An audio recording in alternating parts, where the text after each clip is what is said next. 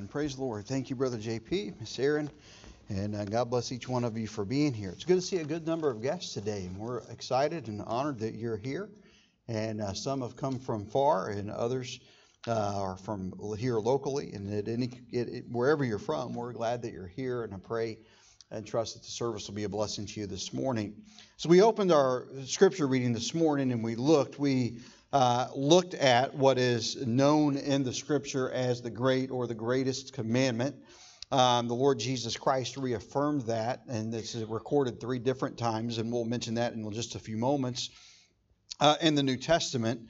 But it is the one thing that I believe that if we truly capture this one truth in our Christian life, that it could transform every area of our life. If we cannot get this one fundamental thing right, then we will struggle through life. You know, honestly, I cannot looking back, I cannot remember the last time that I've heard a sermon preached on it, or if I've ever even heard a sermon devoted fully to it, though I am sure that there have been more than thousands of them preached over the years. If I were to go around the room this morning or go out into our community even and begin to ask the question, do you love the Lord? The overwhelming answer for most people would be yes, whether they were someone who was a professing Christian, someone who was a committed Christian, someone that was very faithful, very devout, very consistent in their walk with the Lord as far as their scripture reading and study and their time in prayer and their devotion to go out and to allow God to immerse himself through their life. Those people would certainly say yes. Most people would, even that are casual in their walk with God, would say yes to that. I do believe this morning that if I were to go out and find people that identified as a Christian, though there was no real practice of Christianity in their life, that if I were to go and just ask them casually, do you love the Lord, that most of them would just reflexively answer that they do. We do that not insincerely. I really don't think that most people that would answer that way would do so facetiously. I think that they would do so to the best of their knowledge of what that means. They would answer that in the affirmative. Some would understand more and be honest enough to say, well, maybe yes, but my life doesn't show it, or they would kind of qualify the answer. For some people, we could look at and we could hear that answer of yes, and it would be easy as a believer in Christ, and so as someone else who would say, yes, I love the Lord, it would be easy to look and to say, yeah, it's easy for me to accept that this person loves the Lord. But then in our flesh, it would be also easy to look and say, well, that person says that they love the Lord, but there's really not any evidence of it. And we start trying to qualify who does and who doesn't love the Lord. So some it would be easy to accept, others it would become difficult to accept that they do. I would say this morning that I'm glad that it's not my responsibility to have to determine who does and who doesn't love the Lord. I'm glad that does not fall within my biblical job description. Never mind deciding who loves the Lord a lot and who loves him maybe a little less. I'm glad that that's outside of the realm of my responsibility. I realize that many people know how to appear Christian. There are a lot of people that come to church that have been in church for all their lives, and they know how to speak the language. They know how to dot the I's and cross the T's. They know how to appear and to look like the part. But the truth is that none of us can see anyone else's heart. Only the Lord is qualified to evaluate any other heart, and we are unqualified to evaluate any other heart than our own. And so when we get into that realm, when we start trying to make those kinds of decisions and judgments, we are taking something, I believe, that belongs to God and not to man. Having said that, I do believe that most who would say, yes, I love the Lord, say so sincerely, believing that they do, whether or not the evidence of their lives complements or denies their claim. We answer the question based upon our understanding of it. So here's the real question this morning.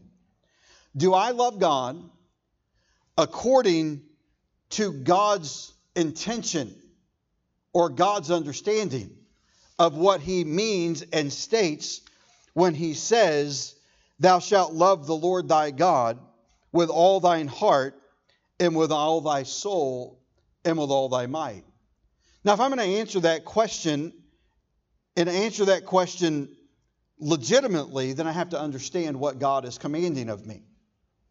And so when we look at these verses, and it's kind of easy to look and to just casually read over them and say, all my heart, all my soul, all my might. Yeah, that's easy. I'm giving all my all to it. But do we really understand exactly what God is saying here? And I think that we oftentimes just read things casually and fail to dig deep enough to really get what God is trying to tell us here. In chapters 4 and 5, if we were to back up this morning, we would find that Moses is teaching a new generation of the children of Israel the lessons that he learned on Sinai and the truths of the Mosaic covenant, that which God has promised through his ministry to his people. In chapter 6, as it continues, and then when we get to verse 4 and 5, then he re-emphasizes the great or the greatest command. And so it's a new generation that he's teaching. Now, why is he having to teach the new generation this? When you read the context here of even the first 5 verses that we read, where he says that you should, your sons and your sons' sons, it's very clear that what we live should carry down from generation to generation, and that's the plan of God. And because he is himself now teaching this next generation, it's clear that they have failed to accomplish that which God has commanded. And so Moses is trying to set some things in order. They have just finished or are completing a wandering through the wilderness of 40 years.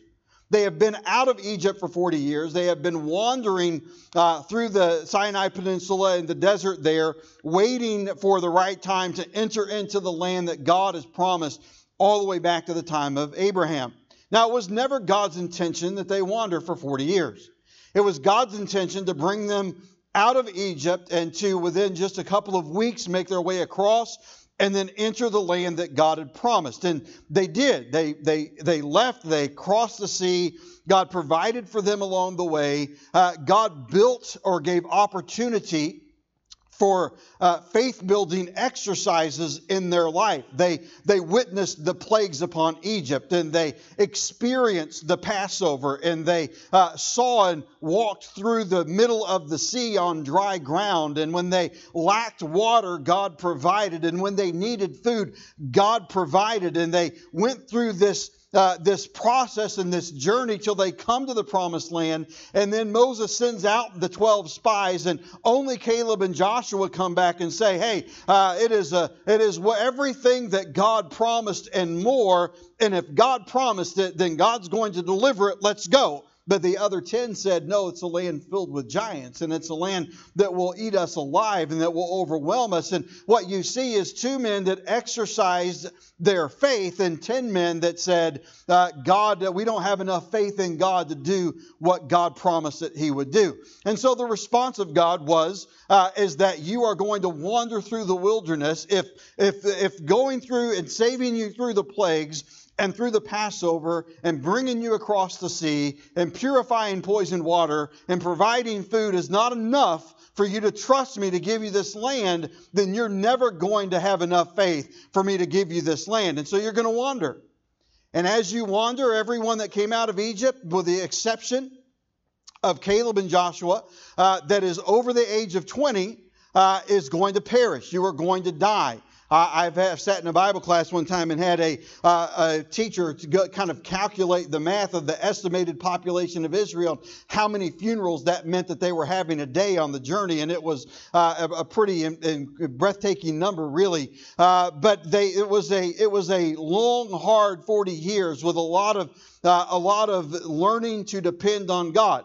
So, Pastor, that seems kind of cruel. Well, the reality is that the 40-year wandering did 2 primary things. First, it purged Israel of those that lacked faith. And second, it built faith in those that needed to have the faith to be able to cross in and to conquer the promised land. And I think that they learned their lesson. It's not certainly that their faith was perfect, but when it came time to cross the Jordan, they had to step into the raging river before the water stopped and the land dried. But when it came to Jericho, they had to do things that really, to a conquering army, seemed kind of silly, but that God commanded them, so they did it, and the walls fell, and victory was given. They exercised their faith. They exercised the faith that the generation before was unwilling to exercise. And Moses here in our text is conveying to that new upcoming generation that would enter the promised land, that would conquer the promised land, that would experience the best that God had for them. He is beginning to instruct them on what has to take place and what needs to be. And so what is his command? Hear, O Israel, the Lord our God is one Lord. Why is that important? Is that statement important? Well, if you look at their culture and their time, all around them, all of the nations around them are involved in the worship of multiple gods, of multiple idols. They are involved in idolatry. They are involved in even in some cases, the sacrifice of their children. Israel will struggle with this throughout its entire history going forward. They're always being drawn back to the culture around them and to the people that are around them. And so here we see at least that as Moses begins to teach, he says he's one God. We have one God. We have one Savior. Jesus said, I am the way, the truth, and the life, and no man cometh unto the Father but by me. There is still only one God. There is still only one name under heaven whereby we must be saved, and that is the name of the Lord Jesus Christ. He is our God. He is our Savior. And so he gives them the command, and thou shalt love the Lord thy God with all thy heart, and with all thy soul, and with all thy might. Now we're going to kind of pick this verse apart a little bit this morning, and then we're going to look at the practical application which he gives us in the text this morning to see how does this work practically in my day-to-day life. And so we consider here this morning, love the Lord thy God with all thy soul, with all thy heart, and all thy might. In Matthew chapter 22 and verse number 37, and in Mark chapter 12 and verses 29 and 30, and in Luke chapter 10 and in verse number 27, when Jesus is asked, it's three accountings of the same incident, when Jesus is asked, Rabbi, what is the greatest command? This is what Jesus' answer is. And he adds to it, and the second is like unto it, that thou shalt love thy neighbor as thyself. And so Jesus reaffirms, hey, this was the greatest command that Moses gave, and it's still the greatest command for the day and age in which we live. And so how does God define these things that he's commanded me? And listen, if I can't understand what God means when he writes this, then I'll never be able to put it into practice in my life. So what does God mean? The word love here comes from the Hebrew word ahab, and it means literally in every way. It is a very broad word. It means love in the sense of everything that I desire from human appetite, from food and water to affection for a friend, to the deep, intimate love for a husband of marriage. It is all-encompassing. And so when he says, love me with all of your heart, what he's saying is, I want you to give me your love. Whatever that is. I would say this, that the day that I met my wife, I did, of a truth, go to my roommates in college that night and say, today I got acquainted with a girl that I'm going to marry. Now, it wasn't necessarily an easy road. She was not a willing participant early on. She was always trying to find a way out. I just wouldn't let go. And so, but there was immediate attraction, affection. After 30 years of marriage, I love her far more now than I did then. It has been a progressive journey. And the more that we have experienced together, the more that we have lived together, the more that we have suffered together, the more that we have had experienced joy together, the greater and the deeper our love grows. Did I love her early in our relationship? Yes. Did I love her early in our marriage? Yes. But it's not the same as now. Could I say that I loved her with all of my capacity to love her on those early days of our relationship? Yes. But the definition and how that looks is not the same now as it was then. And so God is not saying here that you do not love me until you reach this criteria. God is saying, love me with everything that you have. That's what God is looking for. And the more that you learn of me, and the more that you walk with me, and the more that you experience of me, the greater the capacity for your love will grow. And so if I could take the water hose and begin to fill an 8-ounce water glass, and I could say, I'm going to put 10 gallons of water in here, but the reality is that it's not capable of holding it. I need a larger vessel. And God is saying here, you don't have to wait until your spiritual heart grows to an enormous capacity before you can love me to a point that I will accept your love. He's saying, you love me with the size of your vessel now, and if you'll love me that way, and you'll love me that way with all of your heart, and with all of your mind, and with all of your might, with all of your soul, with all of your might, then I will grow your vessel. And so God is laying out here when He says, love me, what does He mean? He means that if you are brand new to church, maybe you're someone who has never heard the gospel, and you say, Pastor, in South Texas, people have never heard the gospel. You get out and talk to people, you would be surprised. And how many people in this day and age, even in our part of the country, have no idea about creation and the Genesis account of creation? They have no clue who Adam and Eve were. They have no idea about the life of David or Solomon. They are completely and utterly biblically illiterate because that's what our culture is today. It doesn't mean that they're not interested. It doesn't mean that they don't have capacity to learn. It means they've never been exposed to the truth. And what we would hear from missionaries decades ago, we experience in our own cities now today. And so if you're someone here this morning and you're just for the first time this morning hearing really the beginnings of the gospel of the Lord Jesus Christ, you, my friend, have the capacity to love God. If you're here this morning and you have been away from God for a considerable amount of time, and God has been working in your heart and drawing you back, and though you know that in your life and in your heart you haven't quite got to the place where you can say that I have made everything right with God and I'm on sure footing in my spiritual life, that even if you realize that, but you are drawn to Him and you're striving to get to know Him and set those things in order as the Holy Spirit teaches you and guides you and draws you, then you too, my friends, this morning can love God. If you are someone that has been in church maybe a long time, but you've never fully committed, or maybe at one time you were and you're less committed now, that you can, in a capacity, love God. And God is saying to us, love me. Love me according to the max of your capacity, according to of your heart. In essence, what He's saying is that I am to love God in every way. I am to love God to all and every aspect and area of my life. Then He says, love me with all of my heart. The word heart comes from the Hebrew word labab, and it means the innermost organ, obviously. But beyond that, it means the inner man. And by definition, its own Hebrew definition, it means the seat of our appetites, the place where our deep emotions reach, the seat of our emotions and passions, the mind and knowledge. It means our thinking and our reflection and our memory. Now, generally speaking, when we talk about the trichotomy of man, a man who has been born again, who's trusted Jesus as our Savior, created in the image of God, we are a spirit, a soul, and a body.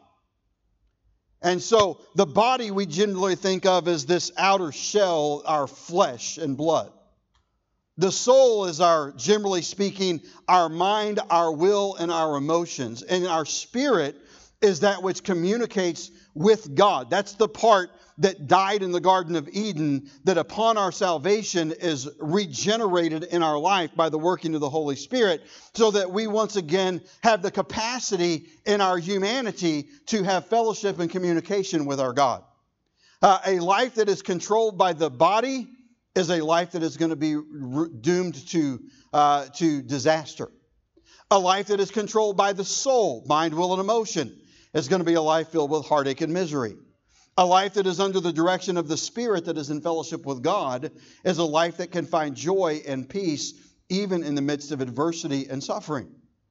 And so to just kind of set those things there, Moses here is laying this out, and he's saying with all of your heart, with your innermost person, with the depths of who you are to your understanding. And so we see here it is that seed of appetites, but it's not the casual appetite. It is that deep-rooted, seated feeling of who we are. And then he says, with all thy soul. The heart has to do with our thinking, our reflecting, our memory. With all our soul, the word soul here comes from the Hebrew word nephesh. Now, I'm probably not pronouncing those correct. I'm no means a Hebrew scholar. I just know how to use the dictionary. It is a breathing creature.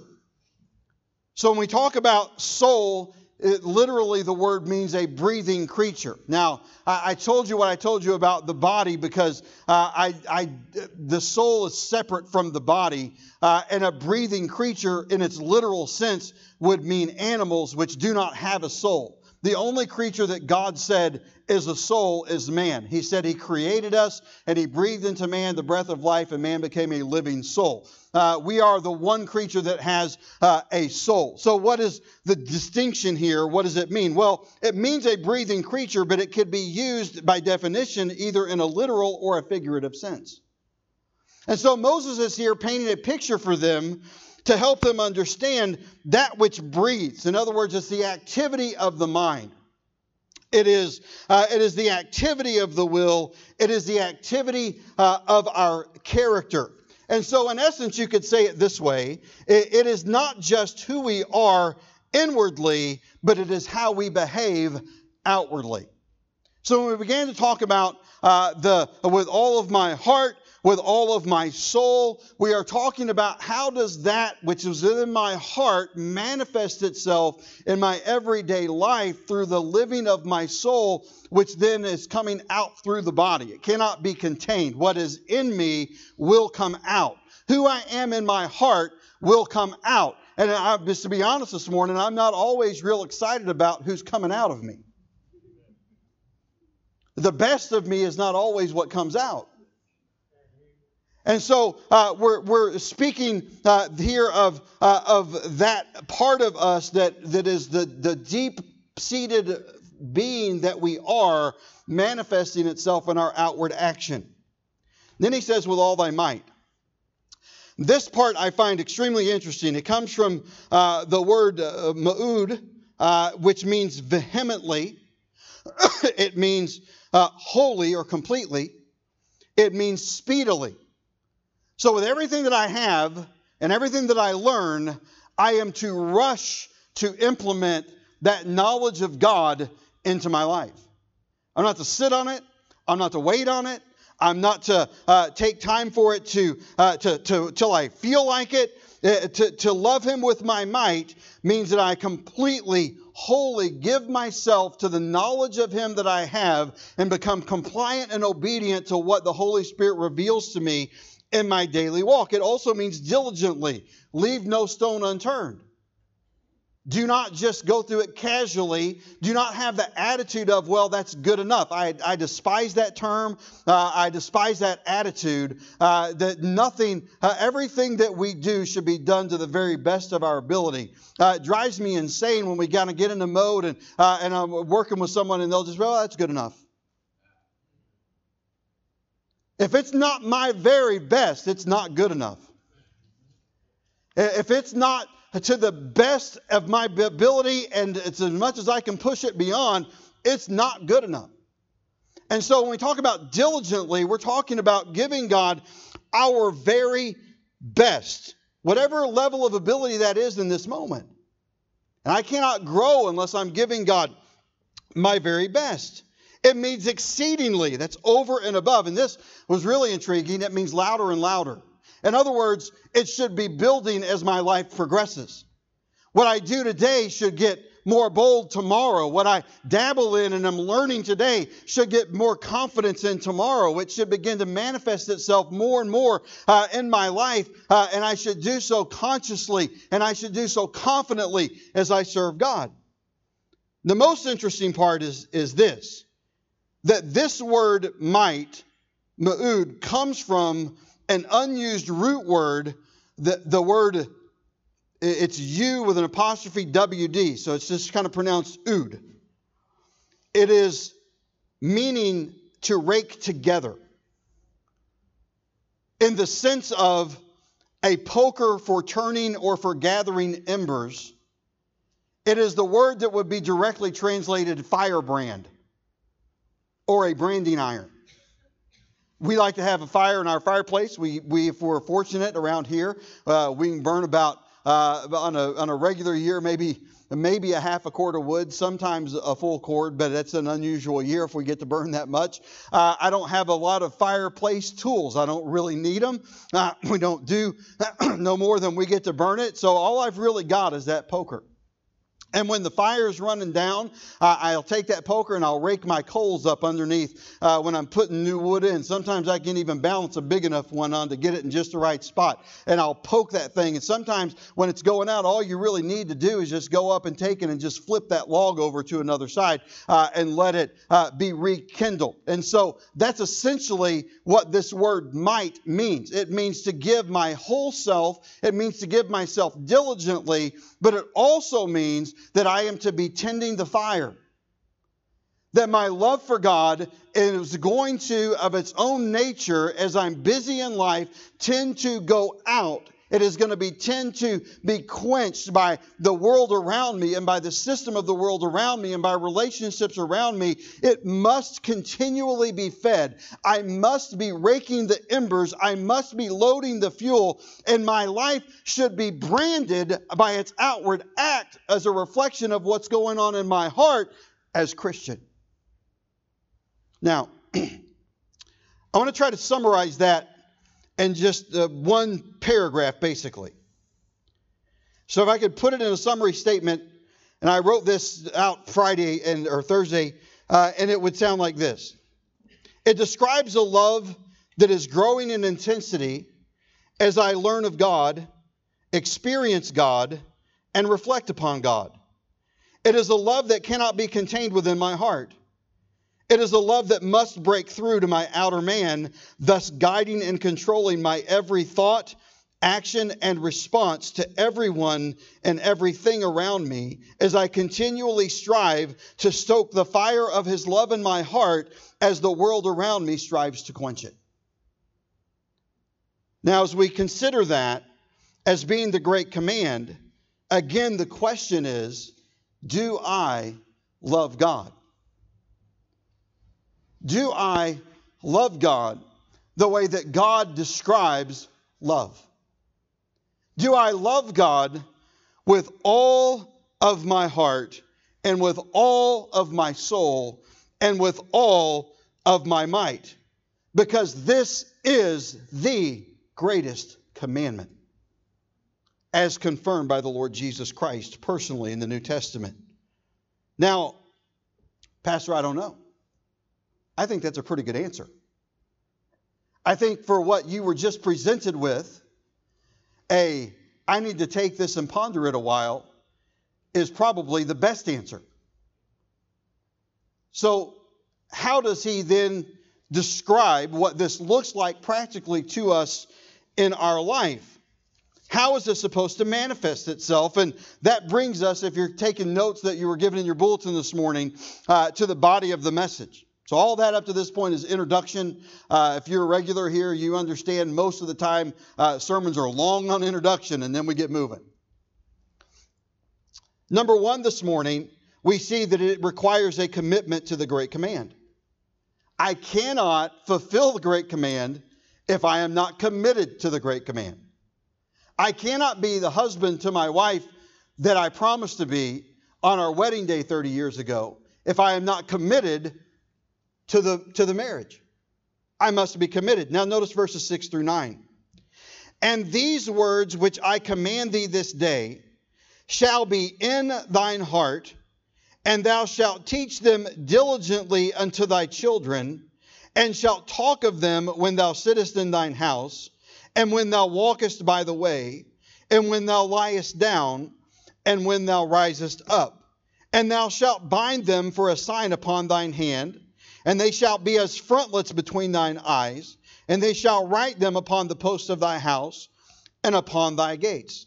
Now, what we're dealing with here, as we're talking about being committed to the greatest command, are matters of the heart. These are matters of what we described earlier as being in our heart. And so how does it begin to manifest? Well, first of all, my heart must be open to God's word. We see that in verse number 6.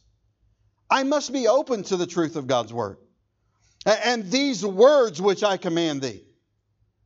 The word of God, my heart must be open to, or it can never penetrate. It can never bring conviction. It can never grow my faith. If I resist the word of God, it cannot do the work that God intends for it to do in my life. He intends for it to confront me. He intends for it to challenge me. He intends for it to convict me. He intends for it to reveal my sin and my failures. He intends for it to give me hope. He intends for it to build my faith. God works in our lives through His Word as the Holy Spirit of God convicts us of our sin and confirms the truth of the Word of God and draws us and guides us through life. If I am unwilling to commit to the Word of God, to open my heart to the Word of God, then I'm dead on arrival when it comes to obeying the command that is the greatest among all of God's commands. My heart must be open to His word. Letter B in your outline, I would say that I must teach them diligently to my children. Verse number 7. And thou shalt teach them diligently unto thy children. It's real profound. I was real creative with that one. What are we talking about, Pastor? I'm saying this morning that the Christian life should be carried down from generation to generation, not because it was taught to our children, but because it was lived before them, and they live it because they embrace it, and because they love it, and because our God became their God. That's the whole point here.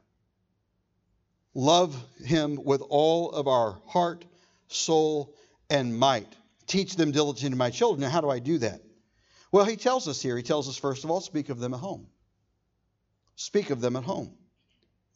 Do we teach our children at home? Listen, this morning, I love church. My whole life is really been for over 20 years, really probably closer to 30. It's been completely enveloped around the goings on of the Lord's church. And so it's all about relationship with Him, but He loved the church and gave Himself for it. Our avenue of service, our avenue of fellowship, our avenue of learning beyond our own capacity all happens as we come together as a called out body of assembly of believers that God has ordained. It's important. And so it wraps around it. But it's not the church's responsibility, and it definitely is not the government's responsibility to educate our children in matters of just regular scholastic items or scriptural things. It is the responsibility of the father. Now, as a father, I can delegate that responsibility, but I cannot get away from the fact that it's my responsibility. Now, having said that, have we taught our children at home? Do we even speak of the things of God at home? See, He lays these things out here, and he just makes it really pretty simple. And He just says that it's to teach the children and be diligent, teach them diligently to your children. And then He tells us how to do it. Speak of them at home. Teach them the principles of God's Word, and teach them to make decisions based upon the guidance of God's principles in His Word, and teach them to view the world through a biblical prism and not the world's prism.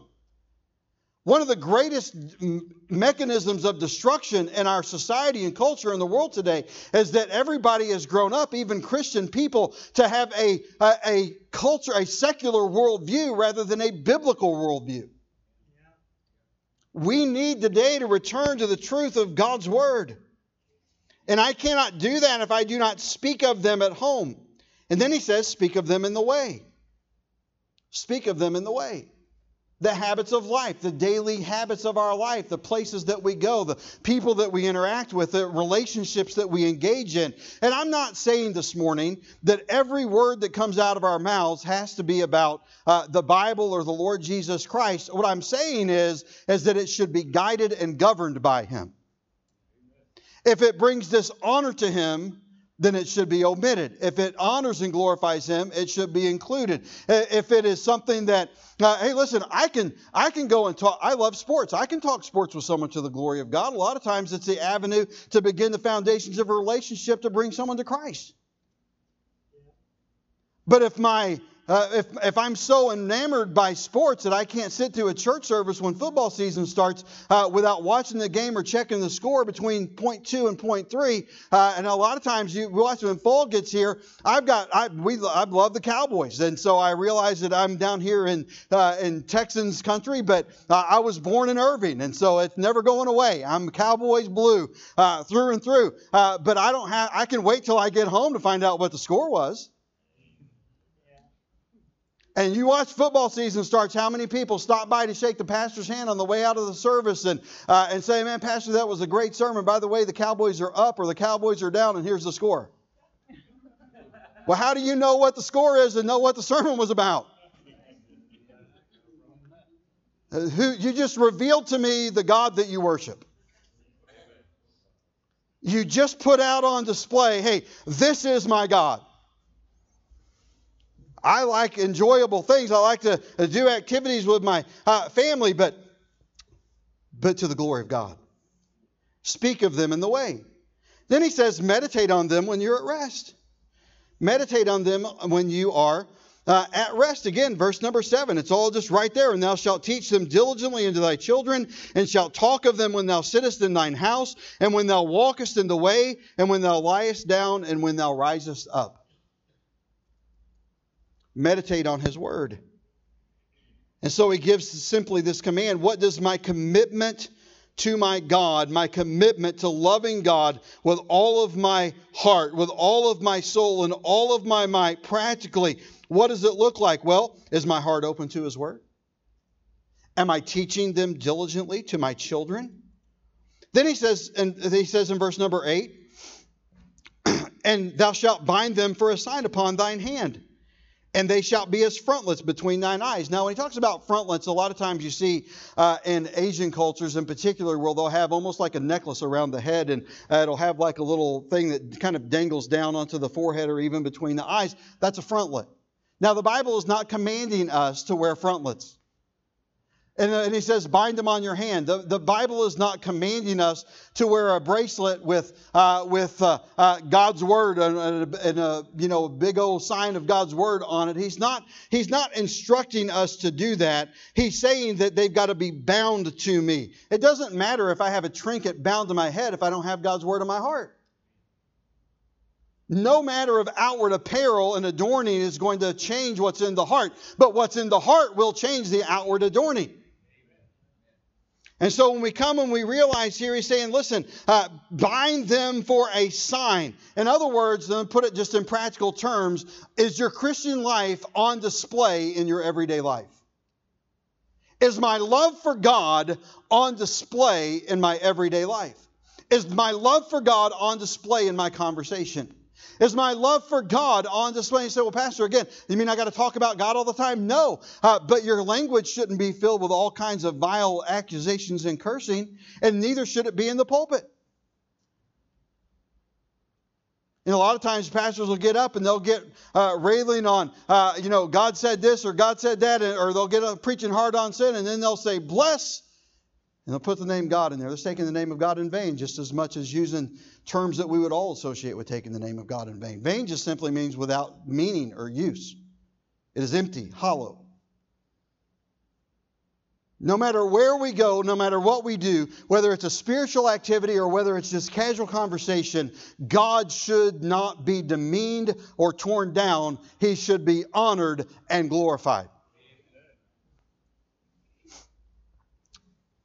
God's binding them on a sign. Is it on display in my outward life? Then we see letter D, write them upon the post of thine gate in your house. Doesn't mean that you have to have, from the front door to the back door, God's scriptures embedded on the walls of your house all the way throughout. If you have scriptural things in your home, that's certainly a good thing. And I'm not critical of that at all. And I think it's a good thing. But I am saying that his point here is not that I literally go out and write over my front door. It means, does my home reflect my love for God? Not the building in which I live, but the home that resides within it. The relationships within it. The marriage within it. The relationships with children, with friends, with other believers that enter in. Does my home reflect my love for God? Am I committed to the greatest command?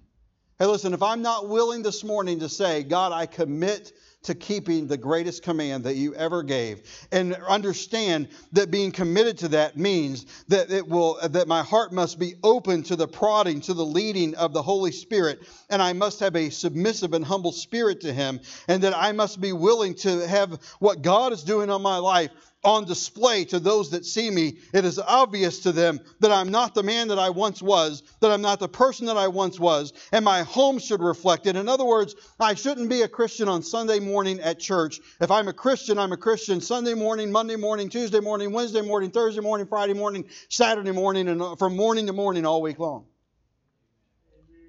And if I'm not willing to do that, I am not committed to keeping the greatest commandment. Secondly, this morning, Roman number 2, the consequence of the greatest commandment. We see we must make a commitment to the greatest command, but what are the consequences of the greatest command? Verses 10 and 11 say this, and it shall be, when the Lord thy God shall have brought thee into the land which he sware unto thy fathers, to Abraham, to Isaac, and to Jacob, to give thee great and goodly cities which thou buildest not, and houses full of all things which thou fillest not, and wells dig which thou diggest not, and vineyards and olive trees which thou plantedest not, when thou shalt have eaten and be full, then beware lest thou forget the Lord.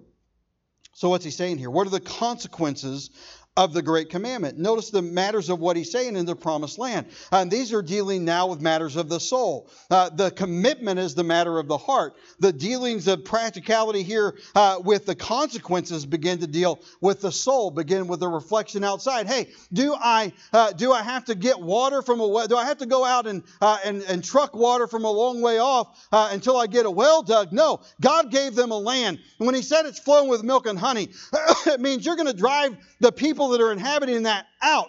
I've given it to you. They've already dug the wells. They've already built the homes. They've already planted the vineyards. They've already planted the olive trees. Olive trees take decades to begin to produce. They would have had to wait a long time to even bear the fruit if they would have had to plant and to wait. No, they walked into a land that was flowing with milk and honey. The homes were built. The homes were furnished, the wells were dug, the herds were established, the vineyards were growing and producing fruit.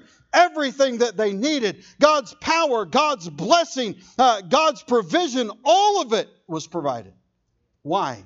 Because they loved the Lord their God with all their heart, with all their soul, and with all their might. What they experienced, and they exercised faith and crossed the Jordan and conquered Jericho and took the land and possessed it, was God's fulfilling of His promise that if you love me with all your heart, with all your soul, with all your might, then I'll provide for you and I'll make you prosper and I'll do all of these great things for you. It is the consequence of a commitment to a command. Are we committed? Are we reaping the consequences? And the truth of the matter is this morning that whether I am committed to keeping the greatest command or not, I am reaping the consequence. We stop and we evaluate our life. The three primary things that we see here. Notice in verse number 10, and it shall be when the Lord thy God shall have brought thee into the land. What we see first is that when I am committed to keeping the great command is that I have God's guidance in my life. And if I am not committed, then I am wandering aimlessly about on my own, unguided. I am going through a place that I know not, unguided.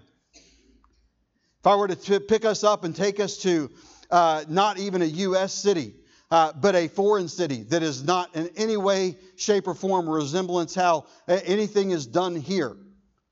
And plopped us in the middle of it without any landmarks, without any clue as to direction, without any idea of how the roads run or how the traffic laws work or any notion. And it gave us an address and said, here's your destination.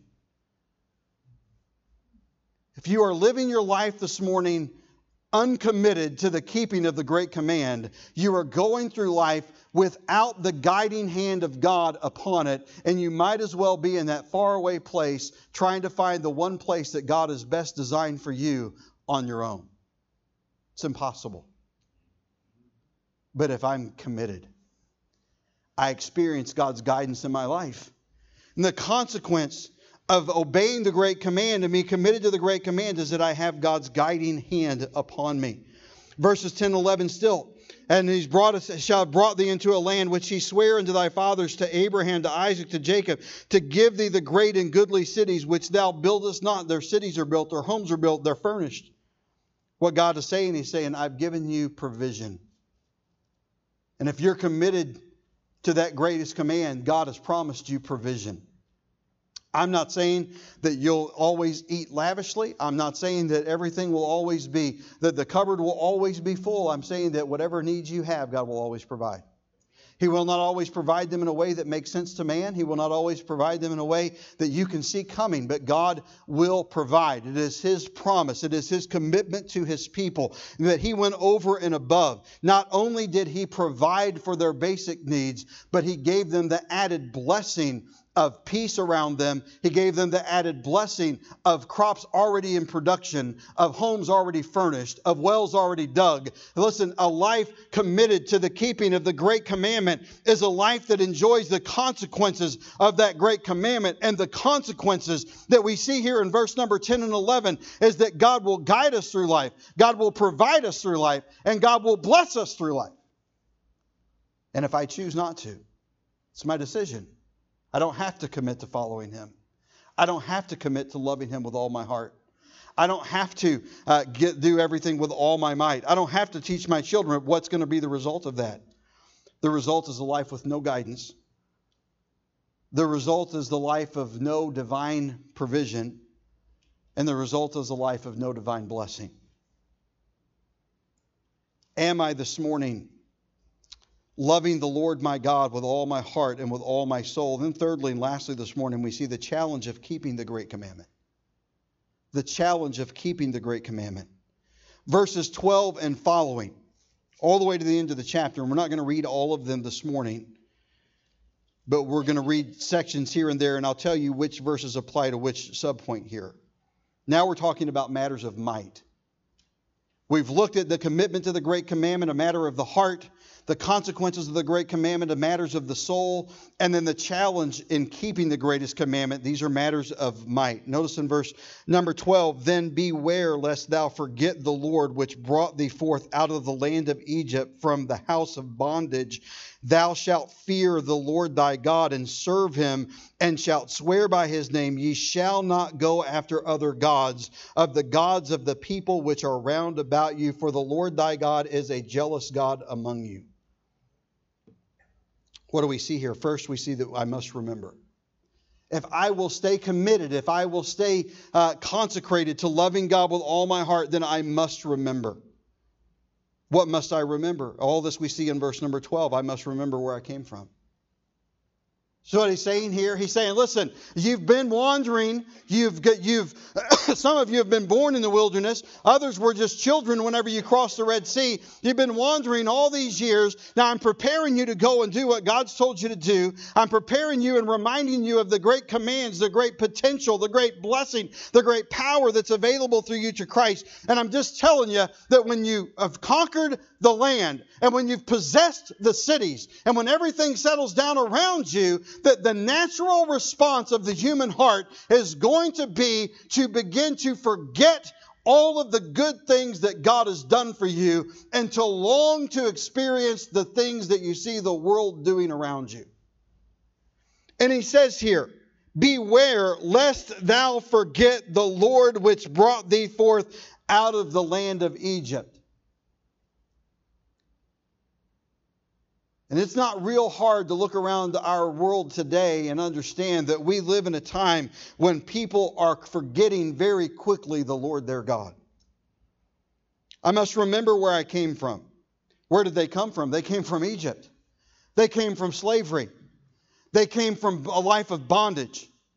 And my friends, this morning, the bondage that they broke free from in Egypt is a picture of the bondage that we were born into a world without a Spirit, without Jesus Christ as our Savior. And the chains that they wore are representative of the sin that we cling to and hang on to in our life. It captures us, and it is overpowering to us, and it binds us. And Jesus Christ came to give us life, and that we might have life more abundantly, and that we might be set free from the chains and the bondage of our sin. And what I need this morning, if I know Jesus Christ as my Lord and Savior, is to remember that I was once a sinner that was on my way to hell, but the grace of God found me and saved me from my sin and cut me free from the chains of my sin and made it possible for me to live an abundant life in the Lord Jesus Christ. I must remember where I came from. I must remember that I was a sinner. I must remember that I was vile. Hey, it's a lot harder to look on that lost person that you run into across town and look down at them and think, man, do they need Jesus? When you remember that it wasn't so long ago that you were just like them, and in many cases far worse. Remember where we came from. Remember that without the Lord Jesus Christ, we would be condemned to hell. Remember that we would be on a life that is without guidance. Remember that we would be on a path of life without direction and without privilege and without blessing. I must remember where I came from. I must remember who saved me. It was the Lord Jesus Christ that saved me. I did not save myself by my own good works. I was not saved by a church. I was not saved by a person, except for the person of the Lord Jesus Christ. I know a lot of times people will go out and they mean well, but they'll say, well, they shared the gospel with someone, and that person trusted Christ and received Him as their Savior and was saved from their sin. And they would say, well, so-and-so saved me. No, he didn't. He just showed you how Jesus could save you. Or someone will say, well, I saved that person. No, you didn't. No pastor can save you. No priest can save you. No religious system can save you. Pastors, priests, and religious systems will lead you straight to the pit of hell quicker than any sin out in the world ever will. What we have to realize is that it's what Jesus Christ did for me. It's not about religion. It's about relationship. It's about embracing the one who took upon Himself the burden of all my sin and paid its penalty and conquered its power and rose victorious from a grave and said, now that I've done all of that, I make it available to you. It's a gift. I must remember where I came from. I must remember who saved me. Secondly, we see here that we must resist. Thou shalt fear the Lord thy God and serve Him. Ye shall not go after other gods and the gods of the people which are round about you. He's saying, listen, you're going to be naturally drawn to the culture around you. You're going to be naturally drawn to what everyone around you is doing. You're going to be naturally drawn to what others are practicing. And whether they make it look religious or whether they make it look satanic or it's somewhere in between, if it's not genuine fellowship of the Lord Jesus Christ, then it's going to lead me to a place that is going to remove me from being committed to the love of God. Remember who saved me. I must resist. I must not succumb to the temptation to follow the world. And then verses 14 through 16. And then I must recount. Notice in verse number 20. We're not going to read all the way to verse 25, but you can kind of study that on your own. But for sake of time, we're just going to read a verse or two. And when thy son asketh thee in time to come, saying, what mean the testimonies and the statutes and the judgments which the Lord your God hath commanded you? Then thou shalt say unto thy son, we were Pharaoh's bondmen in Egypt, and the Lord brought us out of Egypt with a mighty hand. What is he saying here? I must recount. If I am going to give my heart to Christ, if I am going to be committed to living the great command of loving the Lord my God with all my heart, with all my soul, and with all my might, I must remember, I must resist, and I must recount. That recounting, that drawing the embers together, that stoking the fire, that continual building of remembering of what God has done, the keeping the fuel on the fire, remembering that I must recount to my children, to future generations, not a story that I heard, but a life that I lived in sincerity and truth. The stories that we tell will ring hollow and our children will reject, but the life that is lived will draw them to the God that we love. And too many have lost children because they simply went through the outer motions of loving God rather than truly, genuinely committing to love God with all of their heart, with all of their soul, and all of their might. Do we love Him like that this morning? Do I, again I ask, love God? When I asked that at the beginning of the service, almost everyone in here's instant reaction was yes. When I studied this the other day, my instant reaction was yes. By the time I put my pen down, sent the notes to Sarah to make the slides, folded my pages and tucked them in my Bible, closed in my study time in prayer, and asked myself, do I love God with all my heart? Do I love God with all my soul? Do I love God with all my might? I had to spend some time in prayer, recommitting myself, recommitting my life to loving God. Not to man's understanding, not to the understanding that gives lent to a casual reading, but do I love God the way that God intends to love me? Because I'm going to tell you this morning, friends, the love that God commands us to love Him with is the very love that God has loved us with. Pastor, I don't know if I can do this. Well, let me remind you that John wrote, we love Him because He first loved us. Pastor, I don't know if I can love like that. Oh, you can. You love like that to the capacity of your vessel, and let God grow your vessel until He's grown you to the point that everyone in your life looks at you and says, that man, that woman, that teenager loves the Lord their God with all of their heart, with all of their soul, and with all of their might. Do you love Him?